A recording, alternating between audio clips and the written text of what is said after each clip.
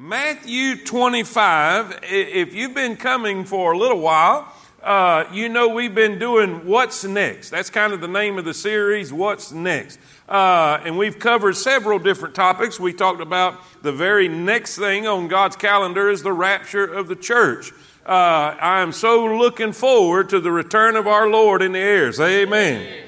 He's going to take us home. Thank the Lord. Then we talked about the judgment seat of Christ. What happens right after the rapture is that we are going to, Christians, now this is Christians, not the sinners, but the Christian is going to be judged for his works and the deeds that he's done for the Lord and rewarded accordingly. And we talked about the tribulation period, the time of Jacob's troubles, the 7 years upon this earth God is going to unleash hell on this earth. The return of Christ, the physical bodily return to Christ. Now remember, in the rapture, he comes in the air. But in the second coming, the return of Christ, he comes all the way to this earth and he rules and reigns. Amen? We talked about Armageddon, the battle, the great battle of good and evil, and we win. Say amen. And we discussed all of those things. And if you hadn't been here for those, I'd encourage you to go back and catch up on them. You can go on our website and look in the archives and check out what's going on there. Now, tonight, we're gonna kind of jump in the middle of two big events that's going to take place. One is Armageddon, which we've already discovered and we've already talked about and we've already studied. And the other is the millennial reign. The millennial reign, the 1,000-year reign of Christ, his physical reign on this earth. But what happens, what happens right in the middle? Right after Armageddon, right after the battle of good and evil, right after he destroys the Antichrist and the beast and the false prophet, what happens right in between the battle of Armageddon and also the millennial reign of Christ? That's what we're going to talk about tonight. So, if you're ready, say amen. Now, I'm looking from this way over this way, and Brother McKelvey, you got your section kind of full there, amen? Steve, you got some work to do, son. You got some work to do, amen? I hope y'all look good out there at Fairview, amen? It's really good. I honestly, this is a great crowd for a burning up summer Wednesday night, amen? And I am proud of you. Thank you for coming. I kind of understand those old timey cooks now when they'd get mad at you if you didn't eat. Did anybody know what I'm talking about? I mean, they just want to keep putting on your plate. And if you said you wasn't hungry, I mean, they'd get mad. Well, I know why now. They've been slaving in that kitchen and they expect you to eat. Well, when you've been digging in the Word and you're slaving and putting this meal together, you want somebody coming to eat, amen? And so I'm so glad that you're here. Well, let's do this. Let's read in Matthew 25 and begin in verse 31. Just a few verses and then we'll pray, okay? It says, "And when the Son of Man shall come in his glory, and all the holy angels with him, then shall he sit upon the what? The throne." Who sits on the throne? A king. A king. All right? He'll sit on the throne of his glory, and before him shall be gathered all nations, and he shall separate them one from the other, as a shepherd divideth his sheep from the goats. And he shall set the sheep on his right hand, but the goats on the left. Then shall the king say unto them on his right hand, Come, ye blessed of my Father, inherit the kingdom prepared for you from the foundation of the world. For I was a-hungered, and ye gave me meat. I was thirsty, and you gave me drink. I was a stranger, and you took me in. Naked, and you clothed me. I was sick, and you visited me. I was in prison, and you came unto me. Then shall the righteous answer, saying, Lord, when saw we thee a-hungered, and fed thee, or thirsty, and gave thee drink? When saw we thee a stranger, and took thee in, or naked, and clothed thee?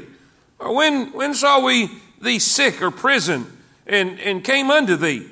And the king shall answer and say unto them, Verily I say unto you, inasmuch as ye have done it unto one of the least of these, my brethren, what? You've done it unto me. Then shall he say also unto them on the left hand, Depart from me, ye cursed, into everlasting fire, prepared for the devil and his angels. For I was a hungered, and ye gave me no meat. I was thirsty, and ye gave me no drink. I was a stranger, and ye took me not in. Naked, and ye clothed me not. Sick and in prison, and ye visited me not. Then shall they also answer him, saying, Lord, when saw we thee a hungered, or athirst, or a stranger, or naked, or sick, or in prison, and did not minister unto thee? Then shall he answer them, saying, Verily I say unto you, inasmuch as ye did it not to one of the least of these, ye did it not to me. And these shall go away into everlasting punishment. But the righteous into life, what? Eternal. Let's pray. Lord, thank you so much for everything that you have done for us in our entire lifetime. Thank you for all the promises that you've given us for the future. Lord, it is so exciting. I was sitting here looking at some of the things today that we're going to talk about, and I had goosebumps. Lord, I am so excited about what's going to happen in the future. Lord, this world is rocking and reeling. Lord, it is in chaos. It is a mess. But Lord, everything's all right in the Father's house. You have got this whole thing planned out. You know exactly what's going to happen. And Lord, when you're through, it's going to be wonderful. And Lord, I praise you and I thank you and I give you all the glory, all the honor, all the praise. You deserve it all. But God, I ask you for your help tonight. Lord, I ask for your anointing. I ask for your strength. I ask for your wisdom. I ask for your words to flow through my mouth. I pray that you'll control everything I say. Don't let me say anything I shouldn't, and don't let me forget anything I should. Help us to learn tonight. Help us to grow tonight. And Lord, I thank you for all those that, Lord, they worked hard all day and they sacrificed. They came, probably wanted to stay home or was wore out, but they're here. And I pray that you'll give them a double portion of blessing tonight for their attendance and their faithfulness and their commitment to be in God's house when the doors are open. And Lord, we'll thank you for all that you do. In Jesus' name we pray. And all God's people said, Amen. Amen. You may be seated. You may be seated. I want to take you through some of the verses in the introduction first before we jump into the two main points that we have. And just see that there is a setup, okay?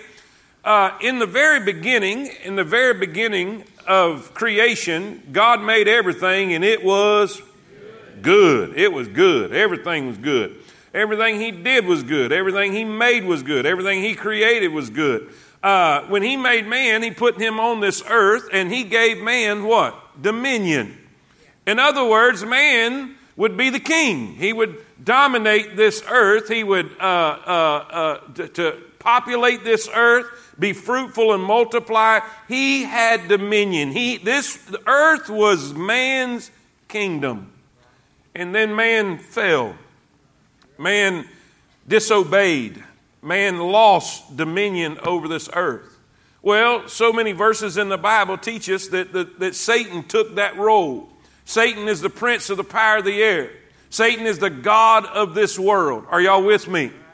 Now, do y'all remember when Jesus was being tempted in the wilderness? How many of y'all remember that when Jesus was being tempted in the wilderness? 3 times Satan comes to him. One of those specific times he said, listen, I tell you what, let's make a deal. Let's make an agreement. If you will bow down and worship me, I'll give you all the kingdoms of this world.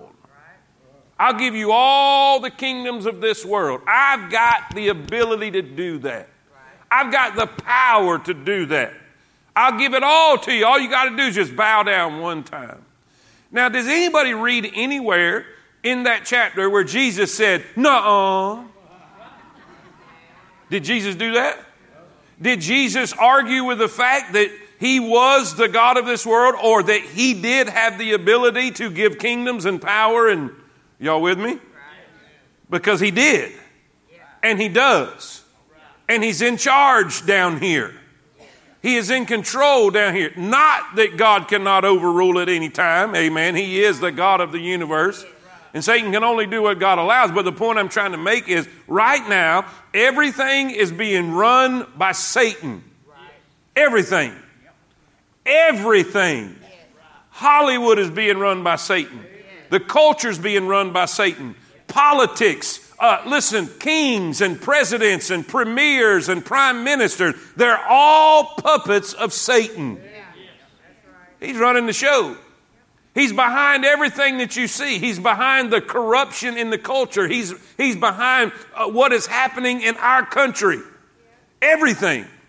And I hate to break it to you, we're not going to change that. We're not going to change that. I don't care what we do. We're not going to stop that. It's going to get worse and worse and worse according to Scripture. I mean, if the Bible is true, it's going to get worse and worse and worse up until the point, Brother Mark, that Satan himself in person will be ruling on this planet, incarnated in the Antichrist himself. Are y'all with me? That's what he's wanted the whole time. That's what he's been after the whole time. He's wanted worship. He's wanted adoration. He's wanted power. He's wanted a throne. And he'll finally have one for a very short period of time. And then Jesus comes.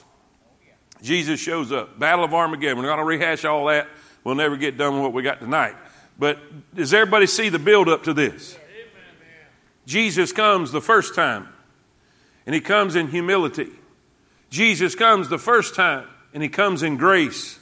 Jesus comes the first time and he comes in mercy.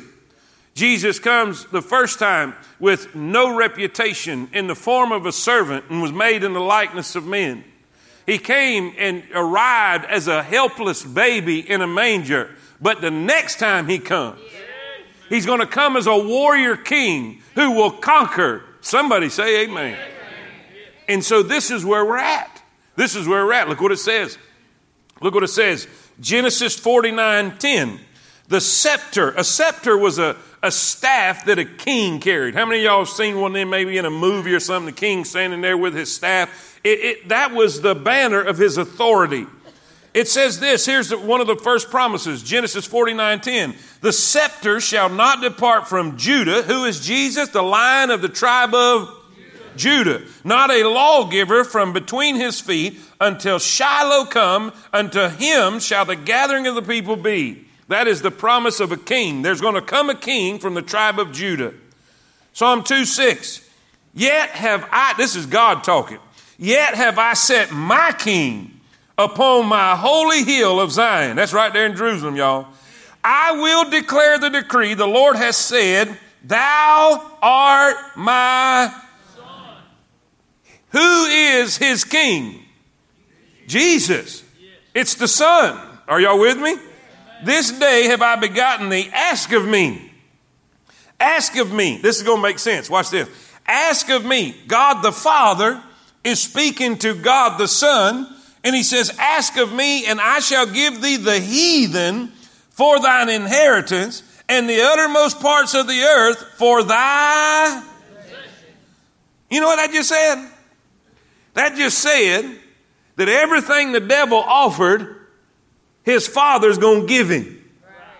But see, the temptation was this. I'm going to offer you what you're going to get anyway, but I'm going to offer you a shortcut.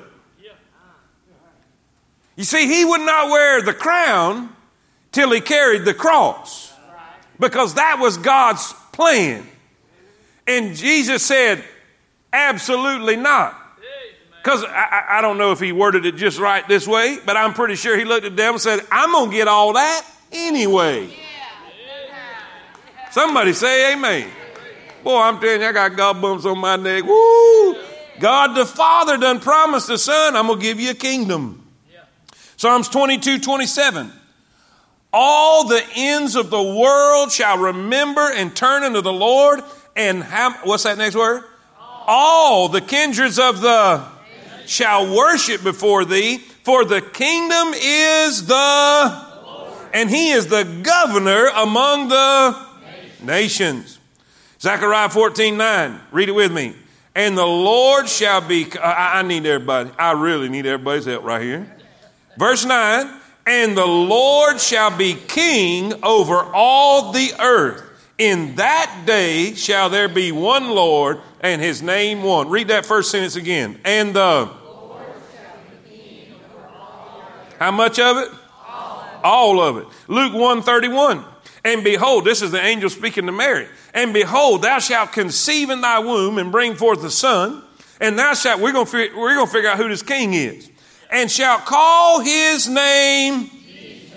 He shall be great and shall be called the Son of the Highest. And the Lord God shall give unto him the of his father David. And he shall reign over the house of Jacob forever. And of his there shall be no end. Are y'all following me? Revelation 11:15. Revelation 11:15. And the seventh angel sounded, and there were great voices in heaven saying, the kingdom, read it with me, the kingdoms of this world. Okay, now, let's stop. Who's in charge of the kingdom of this world right now? All right, it ain't Biden. It ain't Putin. Y'all with me? It ain't none of them. They're puppets. Satan's behind it, but they think they're in charge. But there's coming a day. There's coming a day. The kingdoms of this world, every one of them, are become the kingdoms of our and of his, and he shall reign for. And all God's people say it. Amen. Amen. So what does that tell us? After the battle of Armageddon, the king is going to get a kingdom. Come on. The king's going to get a kingdom. God has promised him this earth as his kingdom. His physical. Now there's people that try to spiritualize this, and they don't believe in a literal kingdom on this earth and all that kind of stuff. That's because they don't believe the Bible. The Bible teaches plainly, clearly, without question, without a doubt, that there is not a spiritual kingdom. It is a physical, literal kingdom on this earth. And he is going to rule and reign. Now, there's something that's got to happen. Actually, a couple things that's got to happen before that takes place. Okay, Jesus has come, right? We know he's presented himself to the Jewish people. He's come through the valley of Jehoshaphat. He has conquered the nations of this world, killed them all. He's destroyed the Antichrist, got him off the scene. Now we have a world with no leader. Now we have a world that's really at a point of chaos. Most of the population of the planet has been killed. All right. Only a third of the Jewish people, the Jewish nation, has survived and are alive at this time. And so here we have, this is right after the battle, right after the war. What happens now? This is where we're at. Are y'all with me? Say amen. The first thing I want you to write down, here's what we're going to see first. The people of this earth. Now, let's not get this confused. Who is on the planet at the moment? At this very moment we're talking about right now. Everybody that survived. Okay, say that. Jew and Gentile. Then all of the glorified saints that have come back with Christ. Amen. Are y'all with me? Amen. Now, the saints are glorified. We have our perfect bodies. The church, the saints that are glorified is the church that's been raptured out, right? We come back to rule with Christ here on this earth. We're going to rule somewhere on this planet according to your labor and your service to Christ after salvation. So, if you don't want to be a janitor somewhere, you need to get busy. Not that a janitor's a bad thing. There's nothing wrong with that. I'm talking about you're going to be determined what you do for Christ. If you don't do anything, you're not going to have anything. If you serve him and faithful, he that is faithful in the little will be faithful in the much, and will be rewarded accordingly. If that makes sense, say amen. Amen. Now, here's what I want you to see. Here's what I want you to see. The people who have survived, have to be prepared to go in to the kingdom. And God is going to determine who gets to go and who don't. Are y'all with me? This is what's taking place. Two groups of people are going to be dealt with and prepared. Or if you want to use the word judge, you can use that word. But this is not, please listen to me real good. This is not the judgment seat of Christ where the church is being rewarded for their good deeds. This is not the great white throne judgment. We'll get to that later at the end of the millennial reign, when all of the lost unbelievers are judged and cast into the lake of fire. It's neither one of them. This is a time and a place where Jesus is going to judge the surviving human beings on this earth to get to see if they get to go into the kingdom. If that makes sense, say amen. Amen. All right?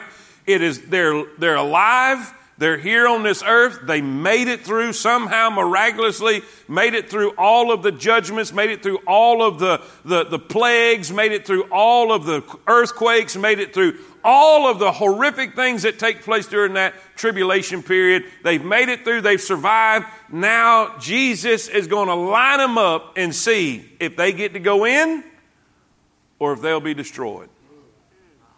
So if that makes sense, amen. That's where we're at. Okay, so the first group of people that we're going to look at, number one, I want you to see the preparation of the Jewish nation. This is a missing, I don't want to say a missing topic, but I don't think I've ever heard this preached or taught. But Jesus is going to deal with the Jews because some of them are not going to go in. For some reason, I don't know whether it's just because of maybe what I've told or I just assumed that when Jesus comes, all the Jews are going to believe him. But that's not so. And I'll show you. Ezekiel 20, verse 33. How many of y'all remember last week when we read the verse about him showing the wounds and saying he was wounded in the house of his friends? How many of y'all remember that? Okay, all right, now watch. This is where we're at. Ezekiel 20, verse 33 says this. As I live, saith the Lord God, surely with a mighty hand and with a stretched out arm and with fury poured out will I rule over you. I will bring you out from the people. Anytime you see people, that's usually Gentiles. That's usually Gentiles. When he's speaking to Jews and talking about bringing you out of people, he's usually talking about Gentile unbelieving nations. I will bring you out from the people. I will gather you out of the countries where you are scattered. With a mighty hand and with a stretched out arm and with fury poured out. Where's he going to take them? I will bring you into the, everybody say it, into the wilderness of the people. And there will I plead with you face to face. Like as I pleaded with your fathers in the wilderness of the land of Egypt, so will I plead with you, saith the Lord God. I always wondered about it. What was he pleading with the fathers in the wilderness? He was pleading for them to believe him. All God wanted the people of Israel is to believe him. He fed them with manna. He fed them with water. He protected them. He didn't let the clothes rot off their back. Their clothes were just as new when they walked out of Egypt. And from the time that they got there, their shoes never wore out. God took incredible care of them. And all he wanted was for them to believe him. And they went to the promised land. And they turned back. Because of unbelief. And he's saying, I'm going to plead with you again. I'm going to plead with you again. All right, look here. I will cause you to pass under the rod. I will bring you into the bond of the covenant. I will purge you out from among you the rebels, and them that transgress against me, I will bring them forth out of the country where they sojourn, and they shall not enter into the land of Israel, and ye shall know that I am the Lord. Let's write these 4 things down, and then we're going to read Zechariah. You're going to get so pumped up. This I'm telling you, Zechariah 12:9 through 13:9. Miss Cindy, put your seatbelt on because you're going to really like this. First of all, the place. Write that down. The place. He said in verse number 35, I will bring you into the wilderness. Say it with me. I will bring you into the wilderness. Now, I don't have my map because it didn't matter if I had it anyway because the screen ain't working. But do y'all remember when we pointed on the map, at the bottom of the map was Edom and Basra there. My mind just went totally blank. What's that rock city? Petra.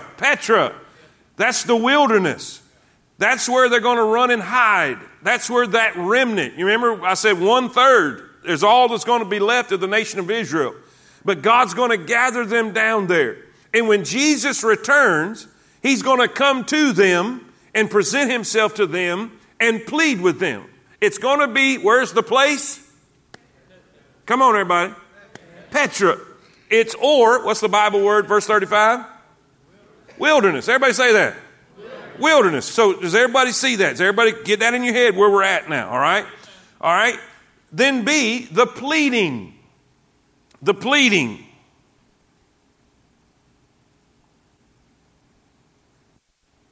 Verse 35 and 36. What's he going to do when he gets there? He's going to present himself to them. He's going to show them in their wounds. They're going to say, what in the world did that? Who made that? He said, this is where I was wounded in the house of my friends. He's going to reveal himself as Jesus, their Messiah. And he's going to plead with them. He's going to plead with them. What did he plead with the nation of Israel when they came out of Egypt? All he wanted them to do was what? Believe. In this moment, he's going to want them to believe in him as their Messiah. Now, I can't help but think, who wouldn't? How would you not at this moment? But apparently, man's corruption is beyond what we can ever even imagine. Look what it says. We see the place, verse 35 and 36, he's going to plead with them. Will you accept me as your Messiah? Will you believe in me? Verse C, we see the passing, verse 37. Verse 37, and I will cause you to pass under the rod. I will cause you to pass under the rod. Now, I looked that up because I wasn't really familiar with that. But a shepherd would have a rod, a staff.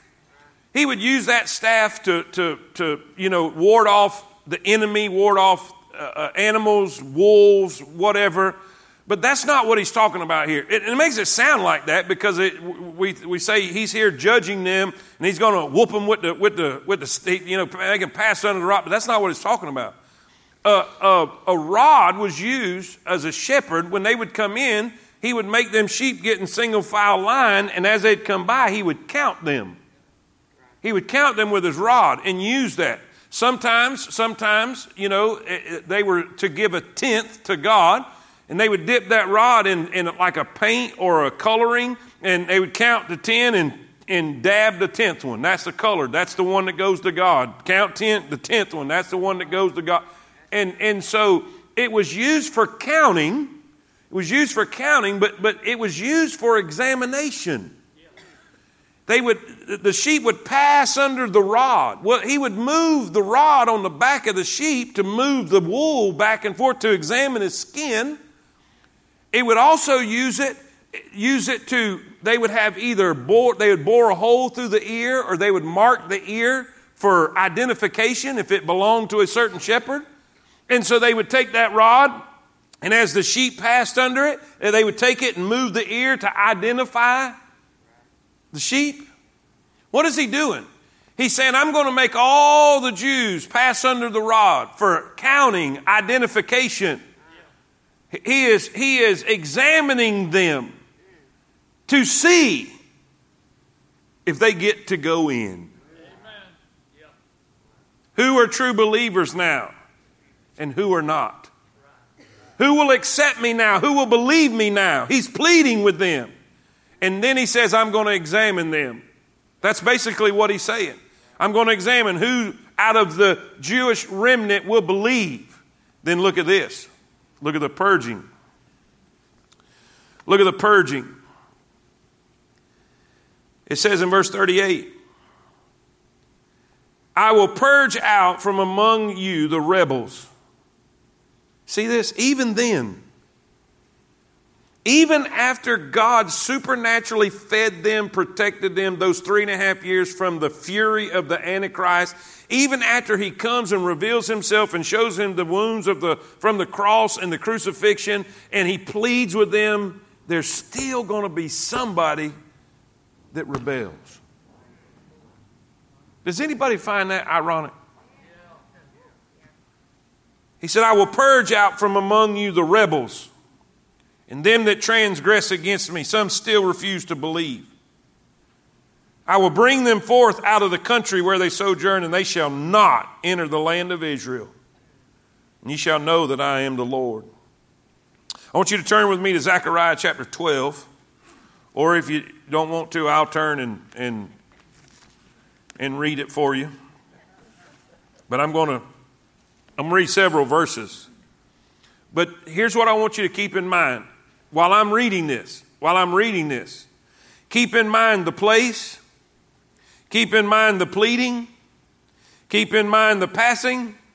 The passing means they're passing under the rod. He's examining them. He's determining identity, whether they belong to him or not. Are y'all with me? Amen. And the purging. Keep those things in mind as I'm reading this, because this is a more detailed account of that very thing. Verse 9. And it shall come to pass in that day that I will seek to destroy all nations that come against Jerusalem. And I will pour upon the house of David and upon the inhabitants of Jerusalem the spirit of grace and supplication. And they shall look upon me whom they have pierced, and they shall mourn for him as one mourneth for his own son, and shall be in bitterness for him, and as one that is bitterness for his firstborn. In that day shall there be a great mourning in Jerusalem, as the mourning of, whatever you want to call that, Hadadrimmon. Hadadrimmon? What would y'all say? Anybody want to guess that one? Hadadrimmon? O-H, the valley of H. In the valley of Megiddon. And the land shall mourn, every family apart, the family of the house of David apart, their wives apart, the family of the house of Nathan apart, and their wives apart, the family of the house of Levi apart, and their wives apart, the family of Shimei apart, and their wives apart.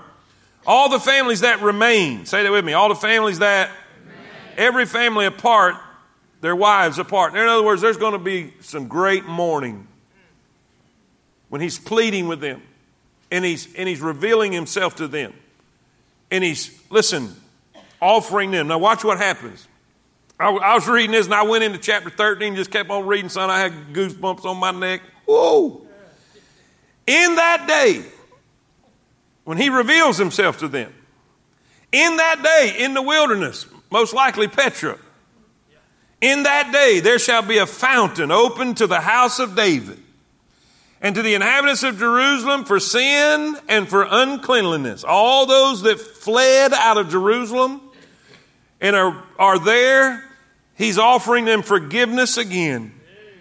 And it shall come to pass in that day that the Lord of hosts, that I will cut off the names of the idols out of the land, and they shall no more be remembered. Also I will cause the prophets and the unclean spirits to pass out of the land. It shall come to pass that when any shall yet prophesy, then his father and his mother that begat him shall say unto him, Thou shalt not live, for thou speakest lies in the name of the Lord. And his father and his mother that begat him shall thrust him through when he prophesied. In other words, all the people that acted wickedly, he's going to get rid of. And it shall come to pass in that day that the prophet shall be ashamed every one of his vision. When he hath prophesied, neither shall they wear a rough garment to deceive. No, he's going to deal with all the false prophets. And he shall say, I am no prophet. I am a husbandman, for man taught me to keep cattle from my youth. And one shall say unto him, What are these wounds in thy hands? Then he shall answer, those with which I was wounded in the house of my friends. Awake, O sword, against my shepherd, and against the man that is my fellow, saith the Lord of hosts. Smite the shepherd, and the sheep shall be scattered, and I will turn mine hand upon the little ones. That's talking about Calvary. If y'all remember that, Jesus quoted that later on in the Gospels. And it shall come to pass that in all the land, saith the Lord, 2 parts therein shall be cut off and die. Now he's talking about the Jews that will be killed in the tribulation period. But the third shall be left therein. Now watch what he's going to do. Watch what he's going to do. This is what we're talking about. This is passing under the rod. I will bring the third part through I will refine them as silver is refined. I will try them as gold is tried. They shall call on my name, and I will hear them. I will say, it is my people. And they shall say, yes, they will. They didn't the first time, but they will the second time. He's going to purify them. He's going to refine them. See, God has not abandoned his people. These people that teach this garbage about replacement theology. Replacement theology means that the church took the place of Israel. God is done with Israel. God's not done with Israel. God has got Israel in time out.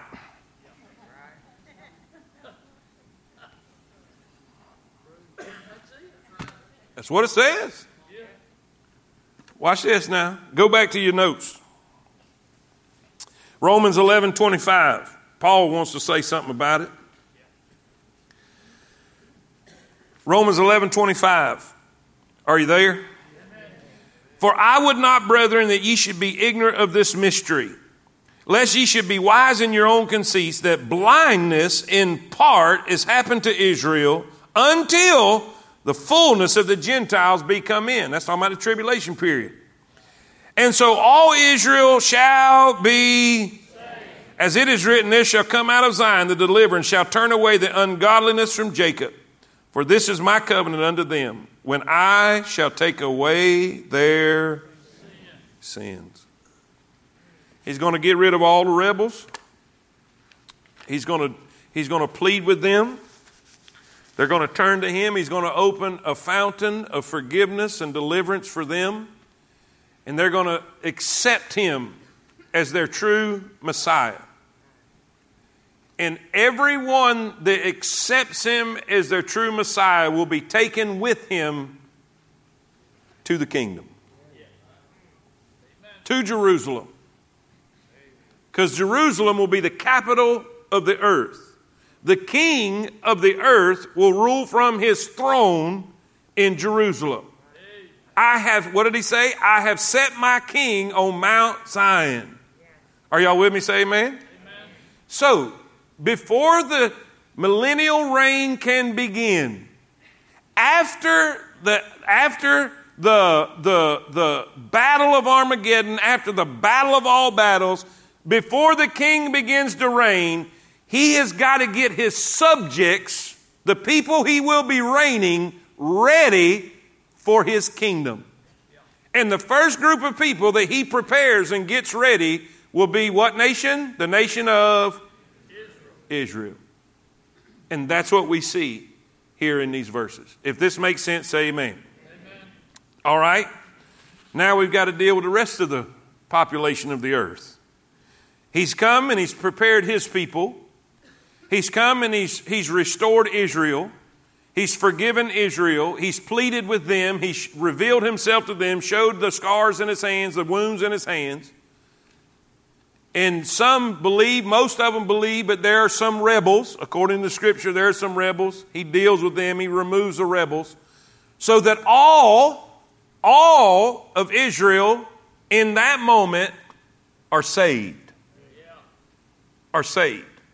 Does this make sense? Amen. They're all saved. God's dealt with all according to Paul, God's dealt with all the rebels. They have accepted him now, and they are following him. He has forgiven them. He's opened up the house, in the house of David, a fountain for forgiveness of sins. Say amen. Amen. Now, we move to Jerusalem. We move to Jerusalem. This is where we're at in Matthew 25. So let's go back to Matthew 25 in your Bible.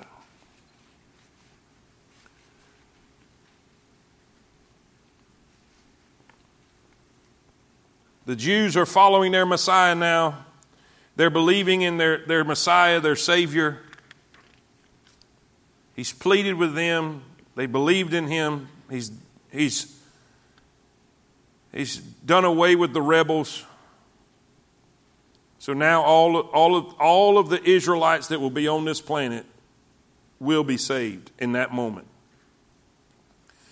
Okay, now let's go back to verse 31.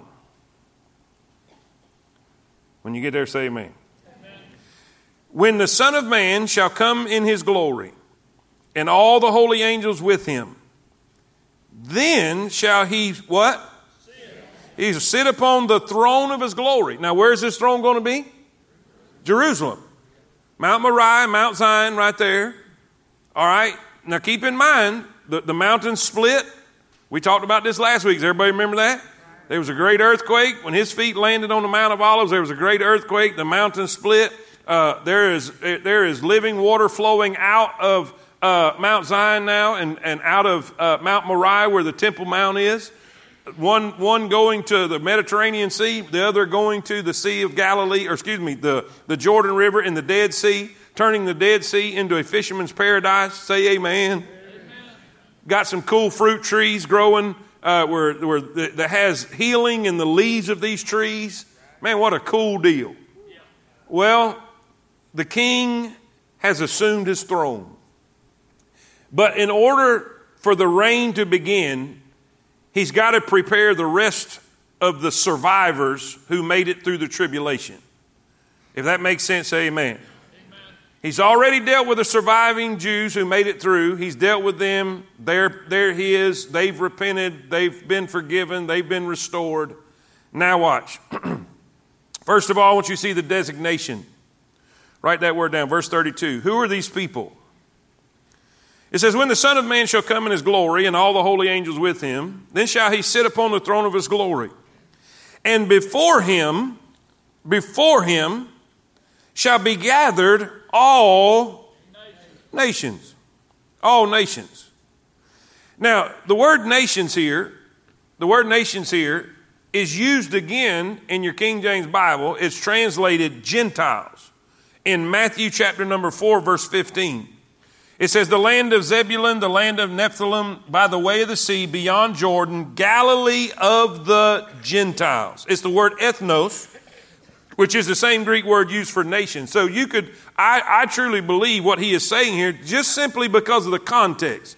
We already know he's dealt with the Jews, and now he's coming to deal with the Gentiles. So I believe that this, everybody that we're addressing right now and talking to right now, the sheep and the goats, all of them are Gentiles. All of them are Gentiles.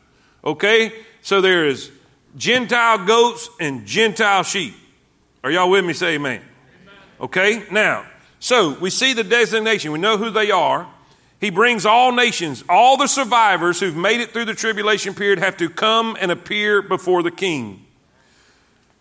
Now, keep in mind, let me remind you again so nobody gets confused about this. This is not the judgment seat of Christ where the church stands before all the members of the church, all the body of Christ, all the ones who have gone in the rapture are being rewarded. It's not that. It's not the great white throne judgment where all the lost are being judged and then will be cast into the lake of fire. This is where the king is determining who he's going to let to live in his kingdom. This is what's being determined. Amen? Okay. All right. Good. I know I'm being real repetitious, but there are so many people that's confused about this that it's terrible. And they will try to take these verses and they'll try to use these verses to promote and teach works salvation. All right? And that's just not the case. And I'll explain that some more, okay? First of all, we got the designation. We believe now he's dealing with the Gentile people. He's dealt with the Jewish people. Now he's going to deal with the Gentile people. Who gets to come in now? All right, then I want you to see the division. The division, 32, verse 32. When all these people, all these ethnos, all these nations come to him, and that's another thing too, when you see nations plural, it's almost always, without exception, Gentiles. You'll see the word nation for Israel, but whenever you see plural, it's almost always, if not always, Gentiles, okay? Before him shall be gathered all nations, and he shall, everybody say it, he shall separate them one from another, as a shepherd divideth his sheep from the goats. Now watch this, watch this. I love this. I love this. Okay, watch the wording. Watch the wording. Or if you want to, I don't know, did I put any blanks right there, 1 and 2? All right, the sheep equals saved. Write the word saved. The sheep are the saved folks. I know that wasn't hard to imagine, but I'll explain why. And the goats are the lost. God uses this illustration because sheep are pretty much calm and docile, and goats are ornery and mean. I mean, most commentators and most Bible scholars, that's why he said they're really, always controversial, always trying to get into mischief. Anyway, but we know that Jesus used sheep all the time referring to his children, right? Watch this. Watch how he words it, though. Watch how he words it. And don't think it ain't important, the wording in the Bible. There's no accident in the Bible. God words it the way he wants to word it. Watch how it's worded. And before him shall be gathered all nations, and he shall separate them. Who is the he? It's Jesus, but God, the Lord, right? He shall separate them one from the other watch this, as a shepherd divideth his sheep from, say it slow. You have his sheep from the. It don't say his goats. His represents ownership. They belong to him. Them just goats. Y'all seeing this? Don't overlook that. That's important. They're his sheep. They're his sheep. A shepherd divideth his sheep from the goats. He shall set the sheep on his right hand. The right hand is the place of honor. The right hand is the place of authority and favor. But the goats on the left. Then shall the king say unto them on his right hand, Come, ye blessed of my Father, inherit the kingdom prepared for you from the foundation of the world.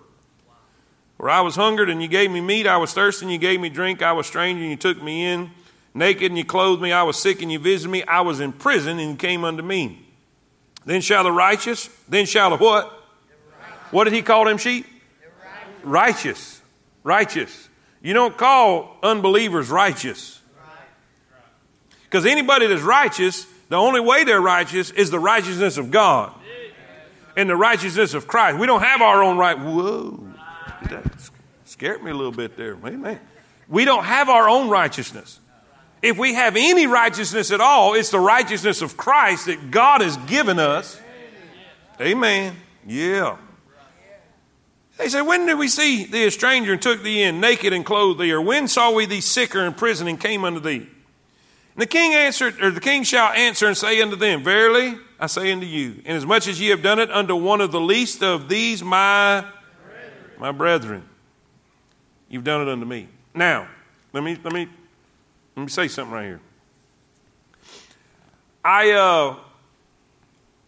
Most of the commentaries that I've read and most of the preaching that I've heard and teaching I've heard growing up was saying, okay, since he said my brethren, he's talking about the Jews. Okay, he's talking about the Jewish people. In other words, he's looking at the Gentiles and saying, because of how you treated my people, the Jews, I'm going to bless you for that. And they will go back to Abraham. I will curse them that curse you. I will bless them that bless you. I'm not going to deny the fact that there is a direct correlation with how you treat God's people and how God will treat you. You better keep your hands off God's people. But for some reason, I kept reading this today, and the Lord put a verse on my heart. I really believe it was the Lord put a verse on my heart. And I meant to copy it and put it here. One of y'all can look it up later. Willie, you can look it up when I quote it. Do you remember when some of the disciples came to Jesus and said, hey, your mama and your brothers are out here, and they want to see you? What did Jesus say? What did Jesus say? Do you remember? He said, I tell you what, behold, my brethren, behold my family, my mom and my brother. He said, those who do the Father's will are my brethren. And I don't know if the Lord's just, I truly believe that this is basically in referencing, it's not just the way the Gentiles treated the Jews, it's the way the Gentiles treated everybody. Everybody that was brethren, saved, people that did the Lord's will during the tribulation period. Because you got to keep in mind, he's talking about during the tribulation period when all of this took place. Because there's going to be a lot of people suffering, there's going to be a lot of people arrested, there's going to be a lot of people abused, and he's saying, and I'm getting ahead of myself, but I believe personally, he's not just talking about Jewish people. And I read a Bible expert that said it's how the Gentiles treated the 144,000 evangelists that were going all over the world preaching. But I just believe that Jesus is saying, because I believe that he has given evidence of salvation. And so what we'll see is you need to treat everybody right, no matter who they are, right? Even Jesus said he wants you to pray for your enemies, those that despitefully use you, So let's keep reading. First of all, write this down. Where are we at, by the way?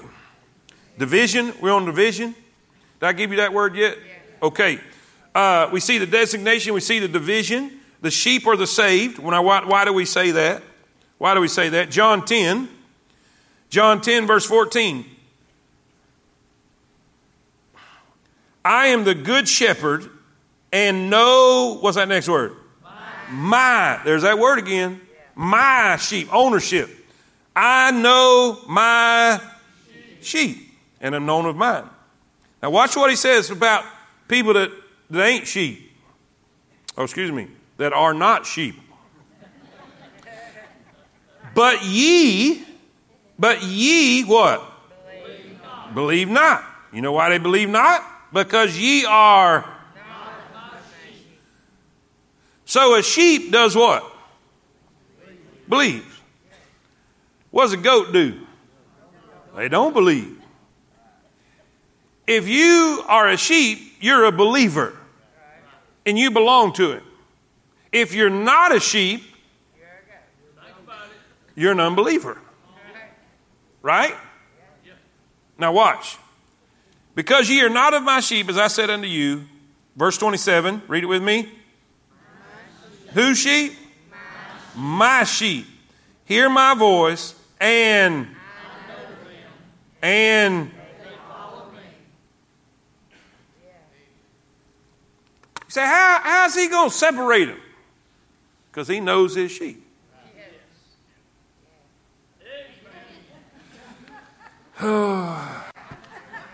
Okay, let's talk about the goats. Look at these verses. We're going to apply this and tie these together, okay?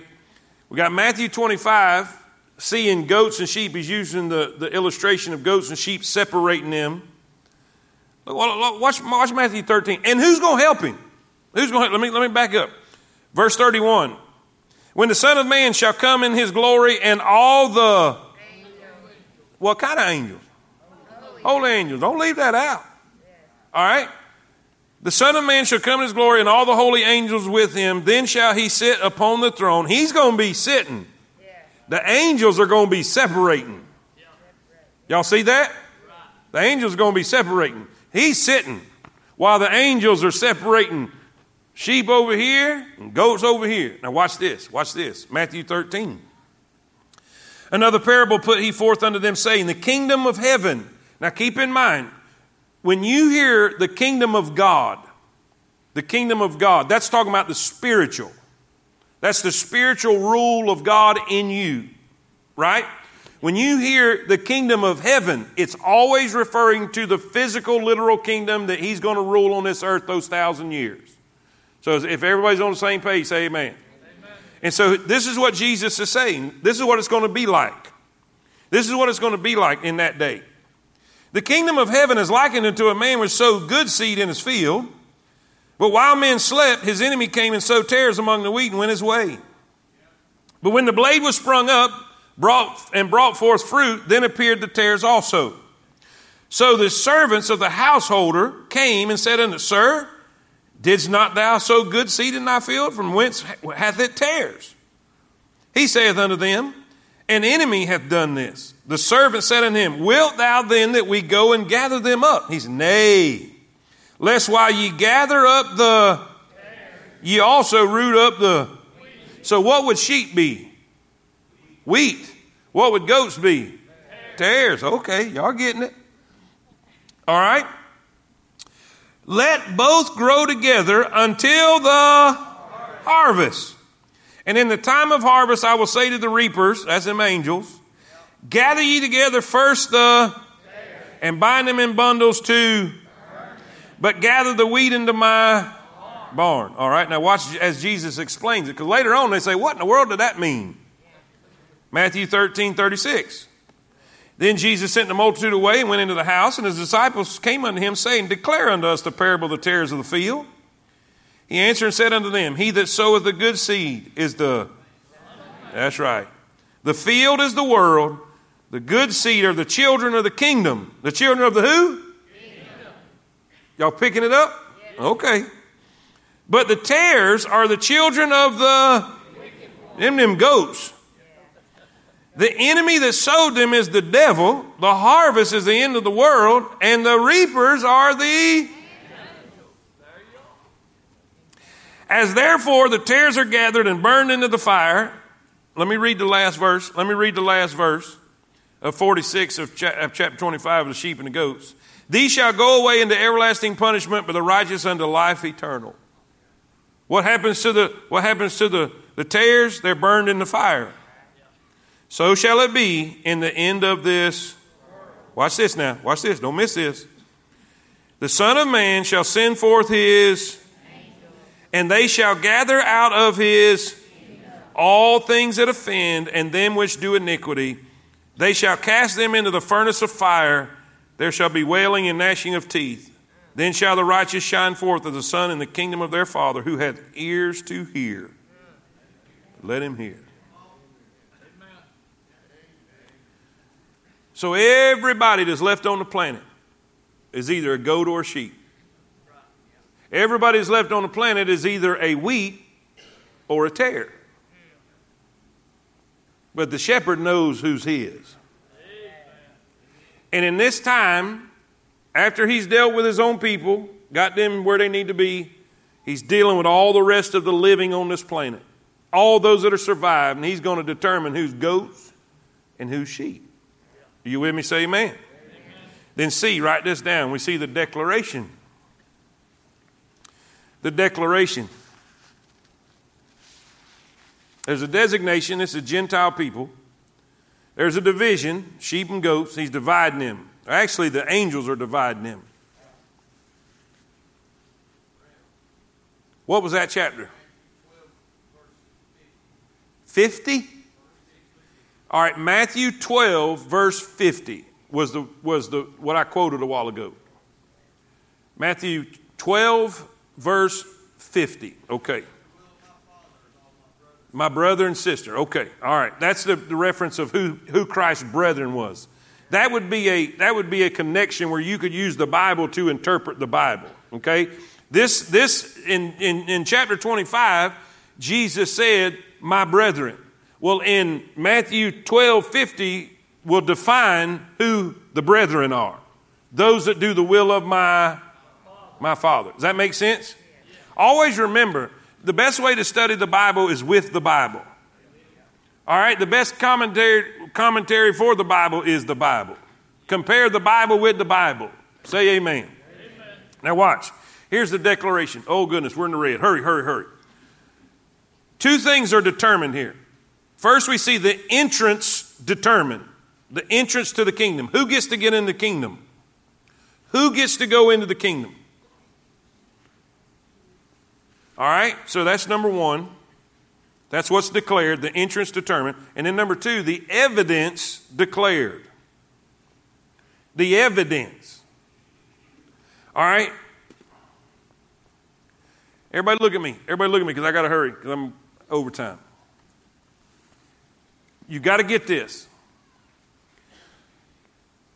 He is saying, he's dividing them up. Sheep over here, goats over here. All right. Now, some of them goats, I wonder why they're a goat.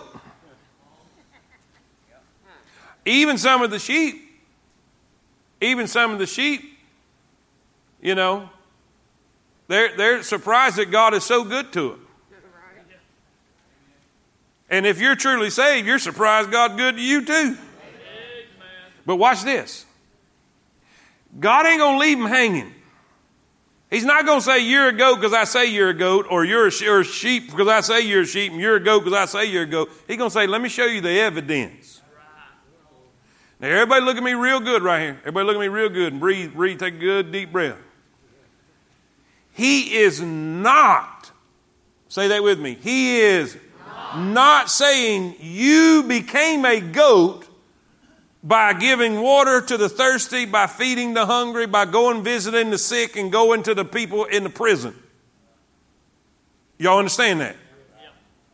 He is saying because you were a sheep, there was evidence in your life, and this is it.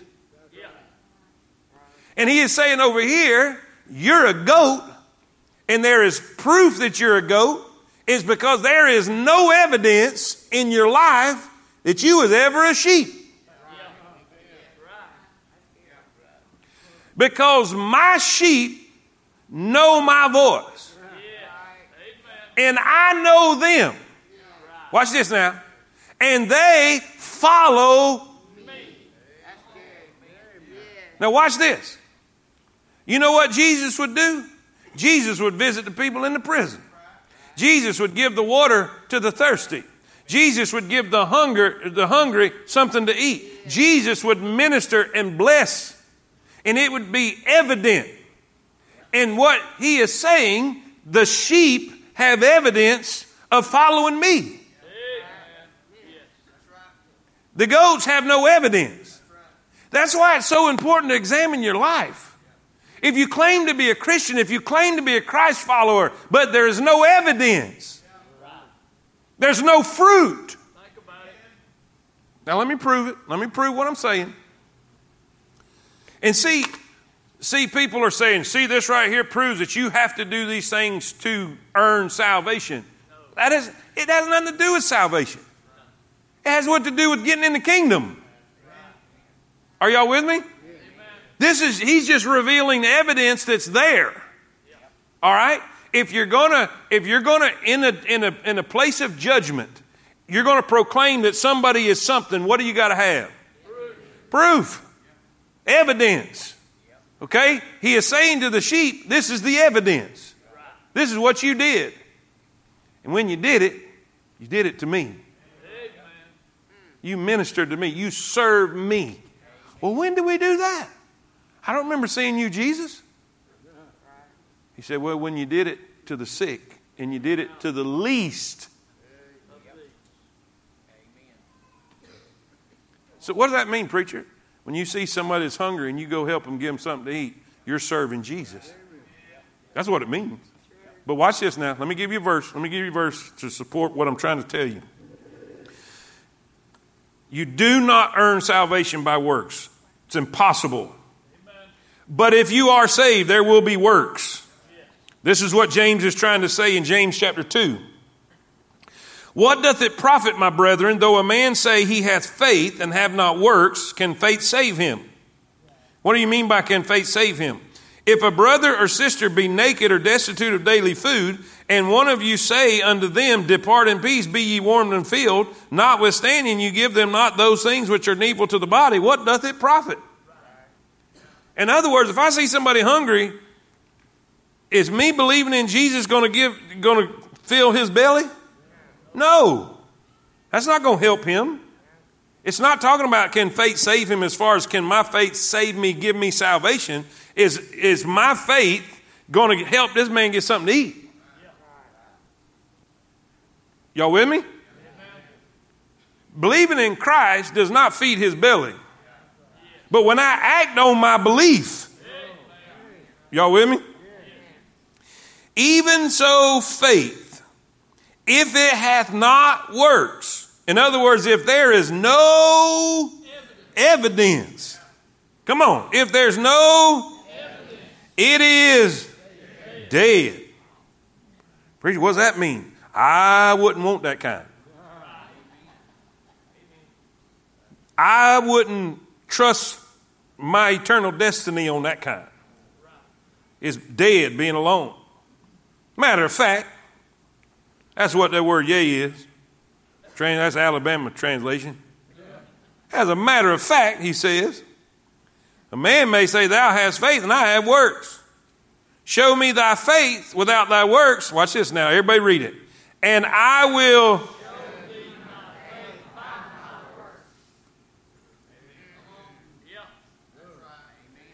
If you have true, genuine faith, there's going to be some evidence. 1 John 3:16.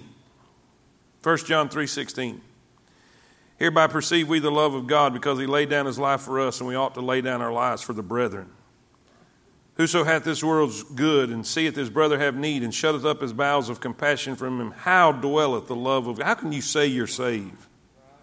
How dwelleth the love of God in him? My little children, let us not love in word, neither in tongue, but in deed and in truth. Say it again. Deed and in truth. You know what he said to them sheep? You did it in deed and in truth. You have evidence. And because of that, come on in the kingdom. Come on in the kingdom.